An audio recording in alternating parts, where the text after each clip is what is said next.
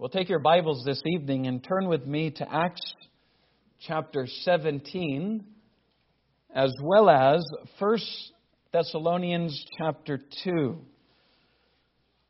The Acts of the Apostles, chapter 17, and 1 Thessalonians chapter 2.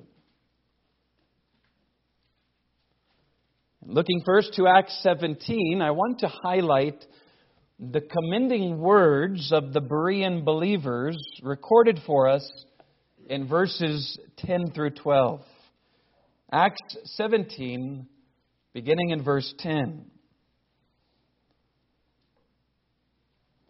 And the brethren immediately sent away Paul and Silas by night unto Berea, who coming thither went into the synagogue of the Jews. These, speaking of those attending the synagogue in Berea, these were more noble, meaning they were more open-minded to the biblical truths being preached by Paul and Silas. These were more noble than those in Thessalonica, in that they received the word. Speaking of the preached word, they received the word with all readiness of mind and searched the Scriptures daily whether those things were so. Therefore, many of them believed, also of honorable women, which were Greeks, and of men, not a few. Now, I want you to note the two commendable characteristics mentioned of the Bereans. First, verse 11 expresses that they received the Word of God attentively and respectfully. And the phrase readiness of mind suggests that they were open-minded and eager to hear the truths that Paul was expounding to them. And what a great blessing this is to a preacher. When a preacher has hearers who are happily interested in listening to him, as opposed to those who fold their arms, stare him down, and stubbornly resist what is being taught, it makes all the difference in the world. These Bereans sat at the feet of Paul and Silas and desired to listen to them preach. And the Bereans did not attend the gathered meetings looking to argue, looking to debate, or looking to resist the apostolic message. They came to hear and learn. And that is the first commendable characteristic mentioned of the Bereans. The second commendable characteristic mentioned of the Bereans, listed in verse 11, is the reality that after hearing the preached word of Paul and Silas, the Bereans seriously and carefully examined what God's messengers said by the truths of God's word. Verse 11. These were more noble than those in Thessalonica, in that they received the word with all readiness of mind and searched the Scriptures daily, whether those things were so. And this verse teaches us that the Bereans only believed what was preached if they found it to be in full agreement with what God has said in Scripture. And I love this because it drives both the preacher and the hearer to submit themselves to one objective truth. And by way of application, this means that a preacher cannot come to the pulpit and say, I have a message from the Lord, and start speaking whatever nonsense he wants to preach. And on the flip side, this means that the hearers are not to naively accept everything that is said by the preacher because the preacher or teacher claims to be of God or has graduated from a Bible college and seems to be knowledgeable about Bible truth. You see, these Bereans did not believe what was being said because the great Apostle Paul, who is the well-known, intelligent, successful apostle, said it.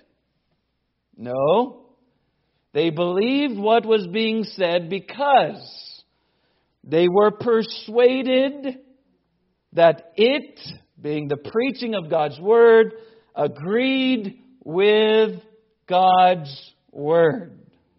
They believed it not because it was the doctrine of Paul. They believed it because it was the doctrine of God. And I would have you notice that Paul was completely okay with this practice. He wasn't offended by it. He didn't discourage it. Paul didn't huff and puff angrily saying, "Why are you going back to your Bibles? Don't you trust me? Don't you know who I am? How dare you disbelieve my message? How dare you question my authority?"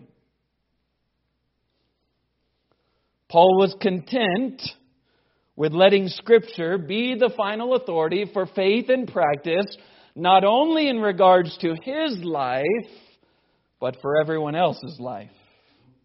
These were more noble than those in Thessalonica in that they received the word with all readiness of mind, and they searched the Scriptures daily to see if what they were hearing was true. Now, if you will, turn over with me to 1 Thessalonians chapter 2.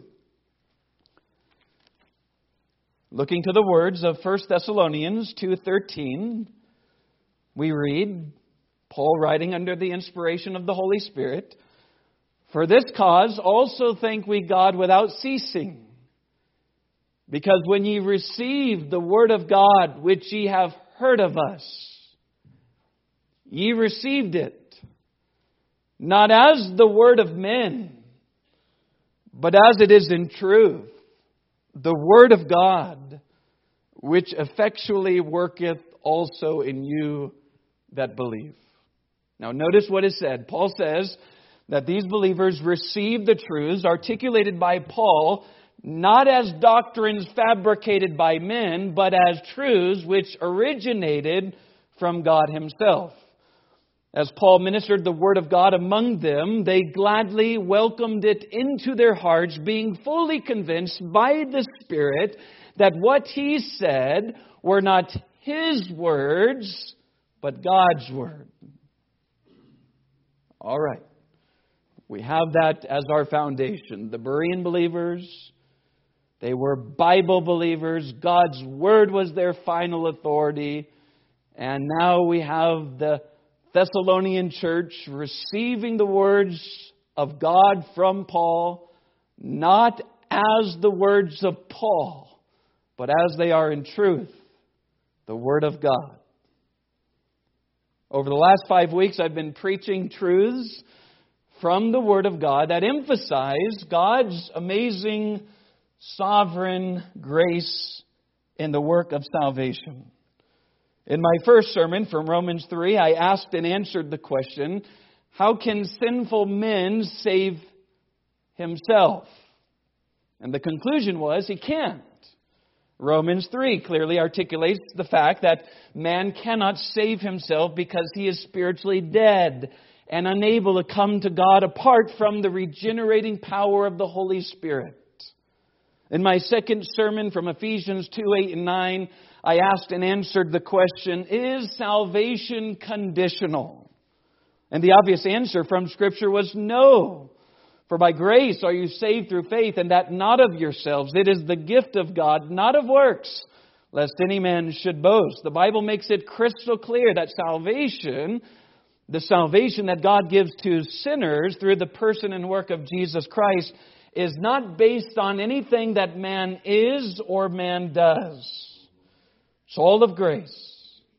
In my third sermon from John 10, I asked and answered the question, did Jesus die to make sinful men savable, or did He die to accomplish the Father's mission to have a people for Himself? And we heard from the words of Jesus Himself in John 10 that He died in accordance to God's will to successfully save His sheep. Meaning then that Jesus' death on the cross was not a potential payment for sin, but an actual payment for sin. Likewise, we noted that Jesus, the Good Shepherd, bore the sins of His people. teaching us that Jesus knowingly bore the sins of and died in the place for particular people who were known by Him even before they were born, yea, even before the foundation of the world. In my fourth sermon from John 10, I asked and answered the question, is God's saving grace triumphant? Again, we saw from the words of Jesus, the Good Shepherd, that the decisive answer is an authoritative yes. God cannot fail in His mission to save His sheep. Scripture concludes that the sheep for whom Jesus died will hear Jesus' voice. They will follow Him, and there will be one fold. And then in my fifth sermon from John 10, I asked and answered the question, does Jesus, the Good Shepherd, preserve His sheep? Does He preserve His people? And looking to the words in John 10 as well as John 17, we concluded from Scripture that all of Jesus' sheep will persevere in the faith because they are preserved by His grace. Remember, 1 Peter 1 tells us we are kept by the power of God. Paul, Philippians chapter 1, verse 6 tells us that what God starts in the soul of a man, He finishes. The one who calls is the one who keeps. Now, from what I could observe from behind the pulpit as I preached these 5 distinctive truths to you, and from what most of you have told me throughout your personal feedback outside the pulpit after my preaching, it seems that most, if not all of you, believe, whether or not you fully understand them, you believe that these truths are biblical truths. It seems most of you have been encouraged and comforted by these truths to some extent. And furthermore, it seems that you're persuaded that these truths honor and glorify the person and work of Jesus Christ, and they magnify the fact that God is sovereign over all. If my discernment indicator is working properly, it seems that you are taking comfort in the fact that God's promises are true, which means that God's will has been done, God's will is being done, and God's will be done, and that Jesus Christ is a triumphant Savior. And the one thing I'm hearing out of the lips of many of you is the humbling thought that you recognize that you are what you are in Christ solely and wholly by the grace of God. And several of you have echoed that truth, that question, why me? Why would God choose to love me? And that's the thing that Paul constantly thought about. Why? Why me, the persecutor of the church? Why me, the sinner of all sinners? So Paul says, by the grace of God, I am what I am. Now, I've said all that to say, I have a confession to make. And it's a confession I've been planning to make from the beginning. What I have been preaching to you these last 5 weeks have been traditionally referred to as the doctrines of grace, Calvinism, Reformed theology, which have been expressed throughout the years in the acronym popularly known as TULIP, also known as the 5 points of Calvinism. Now, how many of you knew that? How many of you are surprised by that? How many of you have no idea what I'm talking about? How many of you think I should be tied up, tarred, and feathers, stoned to death for what I did? Well, if you are surprised by what I just said, I want to tell you that your surprise stems from the fact that over the last 5 weeks, I have never once quoted the writings of men. I've never once quoted the writings of any theologian. I've never once tried to confuse you with terms, titles, names, or theological camps. All I have done over the last 5 weeks is expound the truths of God's Word in the most simplistic way I know how. And I did this for 2 reasons. First, so that you will come to understand and accept the truths of Scripture as they are given to us in Scripture, because Scripture is God's perfect and authoritative Word. The second reason I have purposely stayed away from using specific well-known terms, titles, names, and theological camps is because I have found that sometimes terms, titles, names, theological camps, and systems become misunderstood, and often over the course of time they become misrepresented and misapplied. All right? So now the question becomes, Pastor, why attach Bible truths to specific terms and systems now? Well, here's my answer. I want to label things for you so that you will know what things are. So that you might be honest, wise, discerning, humble, and gracious in your perception of Christianity, both past and present, and with your interactions with others. Listen, unfortunately, over the last several decades, among the greater sphere of Christendom, many misconceptions and many blatant lies have been foolishly articulated and accepted regarding the truths of God's amazing grace and salvation. And I'm going to just be honest and tell you, I cannot and I will not stand back and let blatant lies, whether intentional or unintentional, deceive the congregation that God has appointed me to shepherd. Listen, church, if I'm going to be a faithful minister of Jesus Christ, if I'm going to build your trust as a pastor, if we are going to be a people, a church that makes an impact in our society, then I firmly believe that we must be a people who operate in humility and honesty in all things. If we are going to represent our Savior as we ought, if others are going to trust us with Bible truths, then we must be a people who speak the truth, the whole truth, and nothing but the truth, whether we agree with things or not. And the fact of the matter is, in regards to, quote, Calvinism, as it pertains to the doctrines of grace that I've been preaching to you, many pastors and preachers mistakenly lump Calvinism and hyper-Calvinism as one. Many pastors and preachers want to pretend that these truths have never been believed or preached by God-fearing, Spirit-filled preachers in past years. Inaccurately, many Christians view, quote, Calvinists as evil cult members, which sadly leads to brothers and sisters in the Lord breaking fellowship one from another. And they break fellowship to a degree in which anyone who believes in God's complete sovereignty is worthy of separating from. Now, I say all this to say there is a difference between Calvinism and hyper-Calvinism. And I say all this to say that biblical Calvinism used to be believed, preached, and delighted in by many God-fearing men that we deem as heroes of the faith.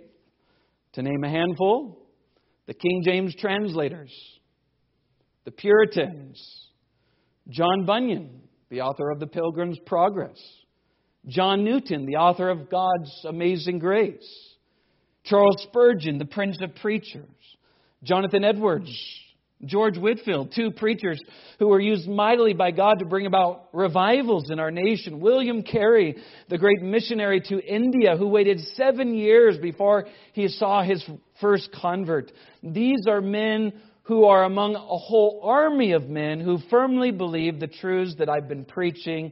These men have referred to themselves as Calvinists. Now, you don't have to like these particular men. You don't have to agree with their teachings 100%, but you do. Listen, you do have to accept the fact that these men believed what they believed, and they were used of God to advance Christ's kingdom in their own unique way. These are men who were mightily used of the Lord. These are men who were bold, courageous preachers who were used of God to see tens and thousands come to faith in Christ. And so we need to acknowledge that, because history is history, whether you like it or not. And we need to stay consistent in our thinking through these things. Now, with the rest of the time that we have, I want to compare and contrast the basic notions of hyper-Calvinism with what I'm calling biblical historical Calvinism. Again, so that you will know what is what, so that you will operate in the realm of truth, so that you can converse with others honestly about how things are. I want to explain the difference between Calvinism, what I've been teaching over the last several weeks, and hyper-Calvinism, that which we ought to shun because it is extreme and unbiblical. So take the knife. If in your mind you thought all these things were one, take the knife and cut it in half. They're not one, they're two, and they're distinctly two different points of beliefs.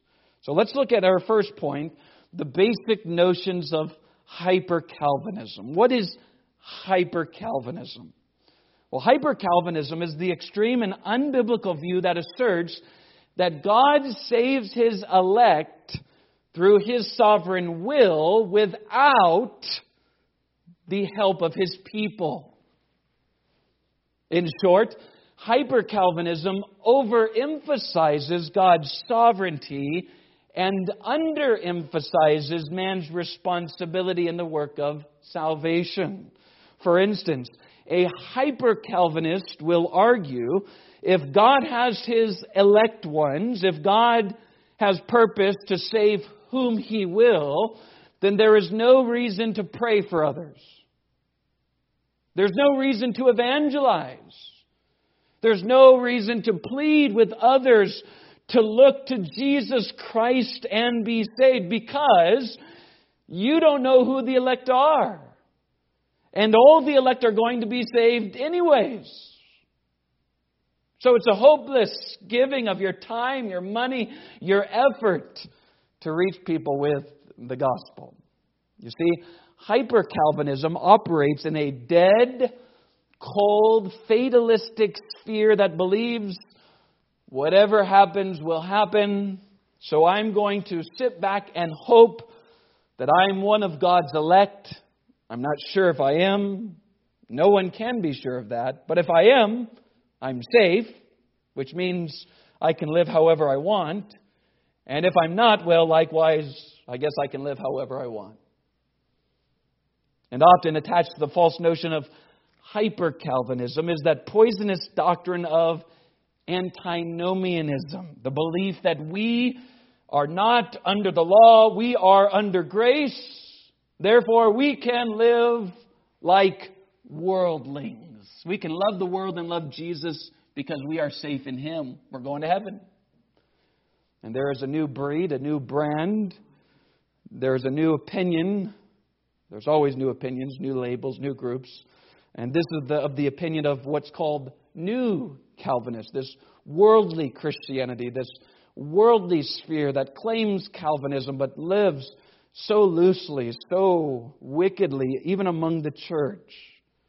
That's hyper-Calvinism in a nutshell. No burden for lost souls. No pleading with God for lost family members, friends, neighbors to be saved. No focus on evangelism. No urging sinners to believe on Christ and the preaching of God's Word, because if God has ordained the end from the beginning, what's the point? And often when you walk into a hyper-Calvinist church, it is literally dead. The Spirit's dead. The preaching's dead. It's all intellectual arguments. There's no pressing of the heart and the conscience, because we're all in this fatalistic bubble. And sometimes hyper-Calvinists can portray God as some unloving tyrant who takes great delight in sending people to hell. Sometimes hyper-Calvinism wrongly overemphasizes God's justice and wrath and underemphasizes God's love, mercy, grace, and long-suffering with sinners. While God is a judge, and He is not afraid to judge for sin, He will judge. He's a holy God. He's a righteous God. But God is not in heaven taking great delight in seeing sinners go to hell. My Bible says God delights in mercy. He delights in grace, in showing love to others. So in short, those are the basic notions of hyper-Calvinism. They've taken some of the truths of God's Word, but they've made it unbiblically extreme. They've taken God's sovereignty and they've placed aside man's responsibility. Man's responsibility to pray, to evangelize, to give to evangelism, to believe on the Lord, to repent of sin. And so it basically sees man as a robot. Biblical, historical Calvinism, on the other hand, strives to maintain a biblical balance between God's sovereign election and man's undeniable responsibility before God. Did you catch what I said? Biblical, historical Calvinism takes hand in hand the truth that God is sovereign over all. His will be done. He does have an elect people. They will be saved, but it never denies the fact that man must believe to be saved. He must look to the Lord Jesus Christ. And if he dies in his sins, it's because he did not believe on Christ. Biblical historical Calvinism is what I've been preaching to you over the last 5 weeks, yea, the last 7 years as your pastor. Biblical historical Calvinism believes that election, predestination, foreknowledge are Bible words and Bible terms and refers to the believer's salvation. Biblical historical Calvinism believes that Jesus, the Good Shepherd, laid down his life for his sheep. John 10. Biblical historical Calvinism believes that no man can come to Christ. John 6. Unless the Father draw him. Biblical historical Calvinism believes that man is spiritually dead and will never see God apart from God's regenerating power. Biblical historical Calvinism believes that salvation is not based on merit or good works, but rests solely and wholly on God's sovereign unmerited grace, while at the same time affirming that lost sinners must believe the gospel in order to be saved, and Christians have an obligation to be zealously involved in reaching others for Christ. We believe in the Great Commission. We believe Jesus has called us to be lights in this world. We believe that Paul's words are true in which he calls us ambassadors of the Lord Jesus Christ. True biblical Calvinism embraces the fact that God is a God of appointed means. This is a distinctive point here. This means that while God is sovereign over all, His will ultimately be accomplished. But God has appointed that His will be accomplished through His people praying, evangelizing, and striving after holiness. You see, true biblical, historical Calvinism does not cut off that means. It accepts the means through which God works. Biblical, historical Calvinism believes that holiness is an evidence of election. If you are not growing in Christ's likeness, it is an indication that you are not a true believer. And that opposes this new fashion of new Calvinism that says we believe these electing truths, but you can live worldly at the same time. No, you can't. You can't. Because the God who saves is the God who sanctifies. The God who calls you to Himself is the God who is making you more Christ-like. Biblical historical Calvinism says with Paul in 2 Timothy 2:10, I do what I do for Christ, speaking enduring affliction and trouble. I do what I do for the elect's sake, that they may obtain the salvation which is in Christ Jesus. Paul went preaching the gospel throughout the whole world, knowing that Christ's sheep will believe. Christ's sheep will find the shepherd because the shepherd is finding his sheep. Biblical historical Calvinism does not see God's election as a deterrence to evangelism, but God's success in evangelism. Remember Acts chapter 18, Paul in Corinth. He's discouraged. Many are opposing him in Corinth, this wicked, perverse, ungodly, pagan city. Jesus comes to Paul in a vision by night and says, Paul, don't give up. Keep preaching. Why? Because I have much people in the city. Paul was given success in his evangelistic efforts. Your mission cannot fail, Paul. Why? Because my sheep are in this city. As you preach the word of God, they will be saved. So we pray, we preach, we plead, because God has promised through these means, His sheep will believe on His name.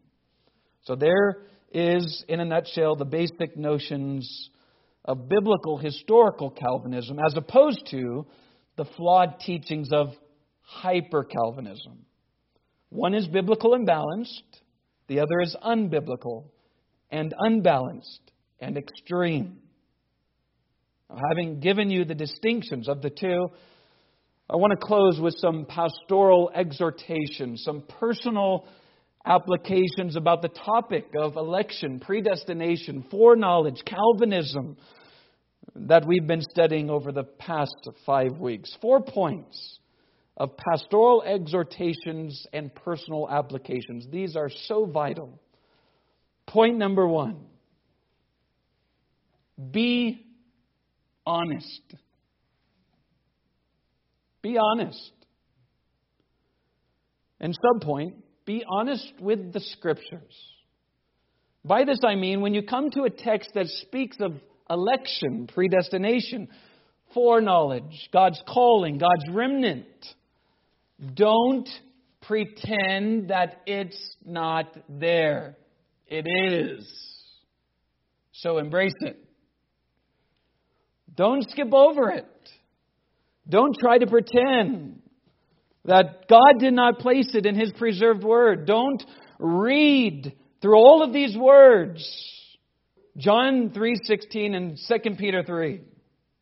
Take the whole of what God says in His word and believe it. Acts 13:48 says, as many as were ordained to eternal life believed. Now, is that a hard concept for some? Well, yes. Wait a second.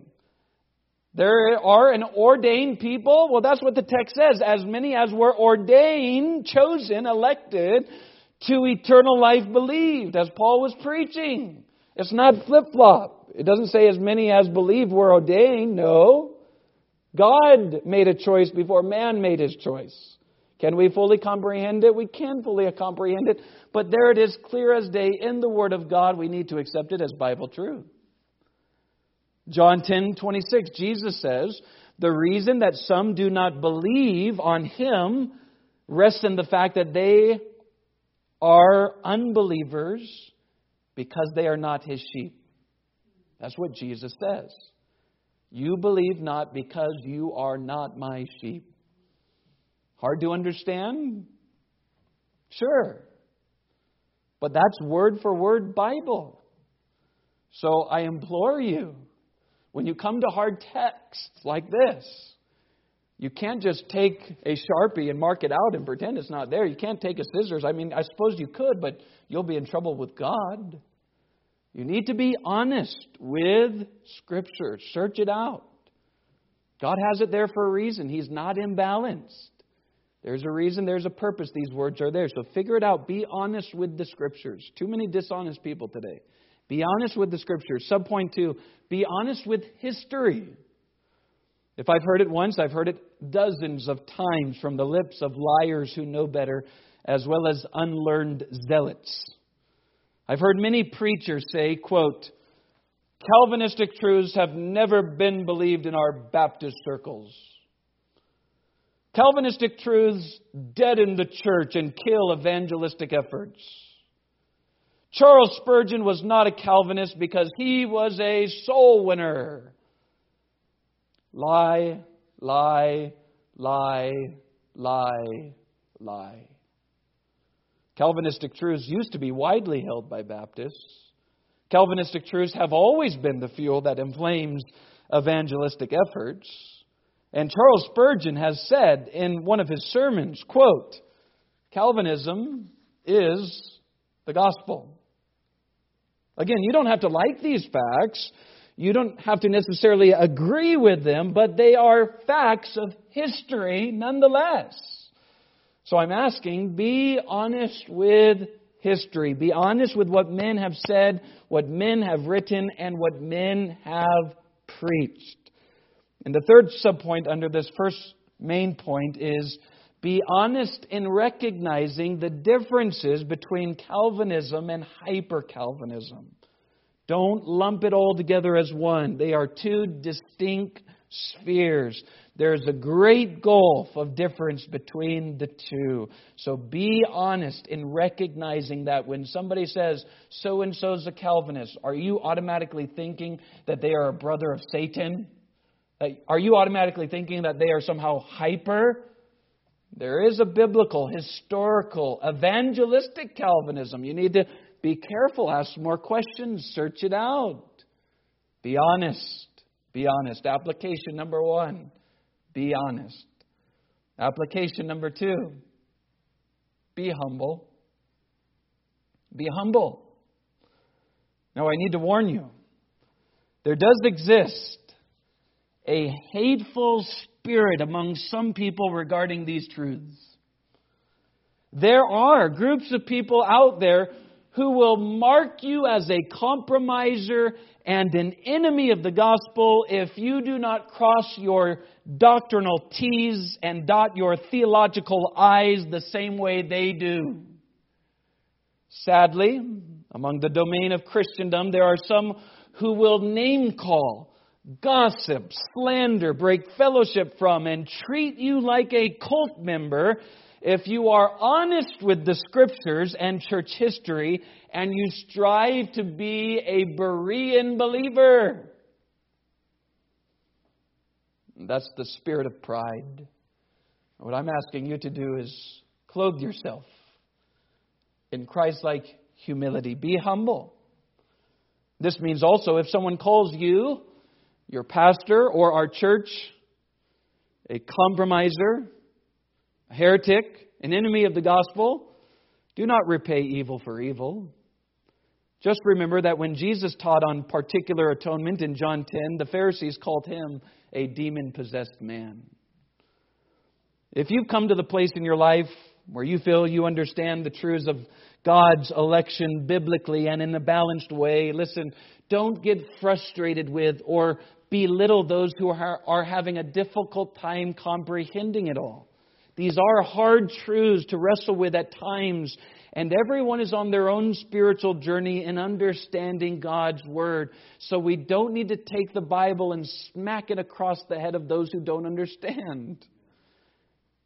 Be humble. Be humble. For some of us, we kicked against these things strongly until God opened our eyes. For some of us, we were guilty of pointing the finger, calling people heretics for believing these things. And under this point, let me also emphasize the fact that good and godly men have disagreed and continue to disagree regarding the biblical teachings of election. But they're humble. They can remain brothers in Christ, knowing that if they preach the gospel of grace, they're on the same team. They're not our enemies. They're our friends and fellow soldiers. So be humble. That's application number 2. Application number 3. Be a Berean believer. We've already talked about this at the beginning of the sermon. Be a Berean believer. Don't receive truth because it fits into a particular system. Don't receive truth because it's been traditionally accepted by a denomination or church fellowship. Don't receive truth because it is preached by a pastor you like. Well, Pastor so-and-so on the radio says it, so I believe it. He can't ever be wrong. Well, this author who I really appreciate, this commentator, he must always be right. Don't believe it because you have a favorite preacher you like. All men are capable of erring. All men are capable of spewing out untrue things, whether they mean it or not. Only receive truth if you are thoroughly convinced it is Bible. And I'm urging you to do this of my preaching. Don't believe me. Search it out for yourself in the Bible. God forbid that I should ever be a lord over God's heritage and say, don't ever question what I say to you. How dare you question my call to preach? How dare you? There are some, I'm almost going to call them preachers. There are some wolves like that out there. There are some charlatans who will tell you, don't look it up, just believe what I say. That's not Bible. You better search everything by the Word of God. And connected with this is the fourth exhortation and application, which is, be content to be called a biblicist. Be content to be called a Bible believer and a follower of Jesus Christ. And under this point, I do not deny the fact that titles, names, positions can and do help explain what you mean by things. Listen, I happily embrace the term Baptist. That's a term. It's a title. It's a group. I happily embrace that as opposed to Lutheran or Methodist or Presbyterian, though I have many good Presbyterian friends. I purposely call myself, listen, a born-again Christian. That's a term. It's a title. I call myself that as opposed to simply, quote, Christian, though I am a Christian, to separate myself from the misuse of Christian by Catholics, Mormons, and Jehovah's Witnesses. You see, titles, names, camps are helpful, but only to the extent that we know what we mean. If a Mormon says, are you Christian? What are you going to say? Well, yes, but not your type of Christian. Likewise with Catholics who believe that you have to go to a priest and confess your sins in a confessional booth, and you have to pray prayers to Marys and all these things. Are you Christian? Well, let's define what that means. Because we live in a day where terms and titles don't have any meanings anymore. So we do use terms, titles, names. They are helpful. They do help distinguish who we are. Yet at the same time, we must recognize that terms, names, titles, acronyms, tulips, can be misunderstood and misapplied. So specifically speaking, in regards to believing Calvinistic beliefs, we should not desire that others know that our allegiance is to a man, namely John Calvin, but to the God-man, Jesus Christ. We don't follow John Calvin. We don't follow any theologian for that matter. We are followers of Jesus Christ. Now, if He created a system whereby we can understand the doctrines of salvation, okay, we get it. But pledge your allegiance to Christ and Christ alone. Be content to be called a biblicist, a Bible believer, a follower of Jesus Christ. I like what Charles Spurgeon and George Whitefield say regarding this point. Spurgeon says, quote, "There is no soul living who holds more firmly to the doctrines of grace than I do. And if any man asks me whether I am ashamed to be called a Calvinist, I answer, I wish to be called nothing but a Christian. But if you ask me, do I hold the doctrinal views which were held by John Calvin, I reply, I do in the main hold them and rejoice to avow it." Spurgeon also said, quote, "I am not an Arminian or a Calvinist. I am a born-again Christian. Let this be our stand." So on the one side, he understood terms, titles, names are helpful. But on the other side, he says, don't lump me into a group. I'm a Christian above all. Preeminently, I'm a follower of Jesus Christ. George Whitefield likewise says, quote, "What is Calvin? Or what is Luther? Let us look above names and parties. Let Jesus be our all in all, so He is preached. And I like that. I don't want to go into a church where the pastor's constantly quoting Jacob Arminius or John Calvin or any theologian. I want to hear messages about my Savior, Jesus Christ. Do you remember what John the Baptist said in John 3:30 about Christ? He must increase. I must decrease. So that's our motto. That ought to be our cry. More of Christ, less of man. It's not about man. It's about Christ. We follow Him. We believe on Him because He is the all-sufficient Savior. Calvinism, hyper-Calvinism. Two distinct groups. But what I've been preaching to you over the last 5 weeks has been lumped into, traditionally, historical, biblical Calvinism. Next week, Lord willing, I want to look at how do we reconcile seemingly contradictory truths? How do we reconcile the truth that God is sovereign and man is responsible? They seem to contradict. How does this work? Well, we're going to look at that truth and many other truths in God's Word where the answer is they're both true and we just need to accept it by faith. They're both true. Clear as day. I can preach Ephesians 1. I can preach Romans 9. That you are chosen in Christ before the foundation of the world. I can preach that from beginning to end, 45-minute sermon. And the next week I can take God's Word and preach John 3:16 just as authoritatively. I can say whosoever will believe on the Lord Jesus Christ shall be saved. Well, that's contradictory. Maybe in your mind, but not in the mind of God. And you see, Spurgeon was charged by both sides of being something that he was not. The Arminians charged Spurgeon with being hyper-Calvinist. The hyper-Calvinists charged Spurgeon with being an Arminian. So people are going to charge us with whatever, but let's just be true to the Bible.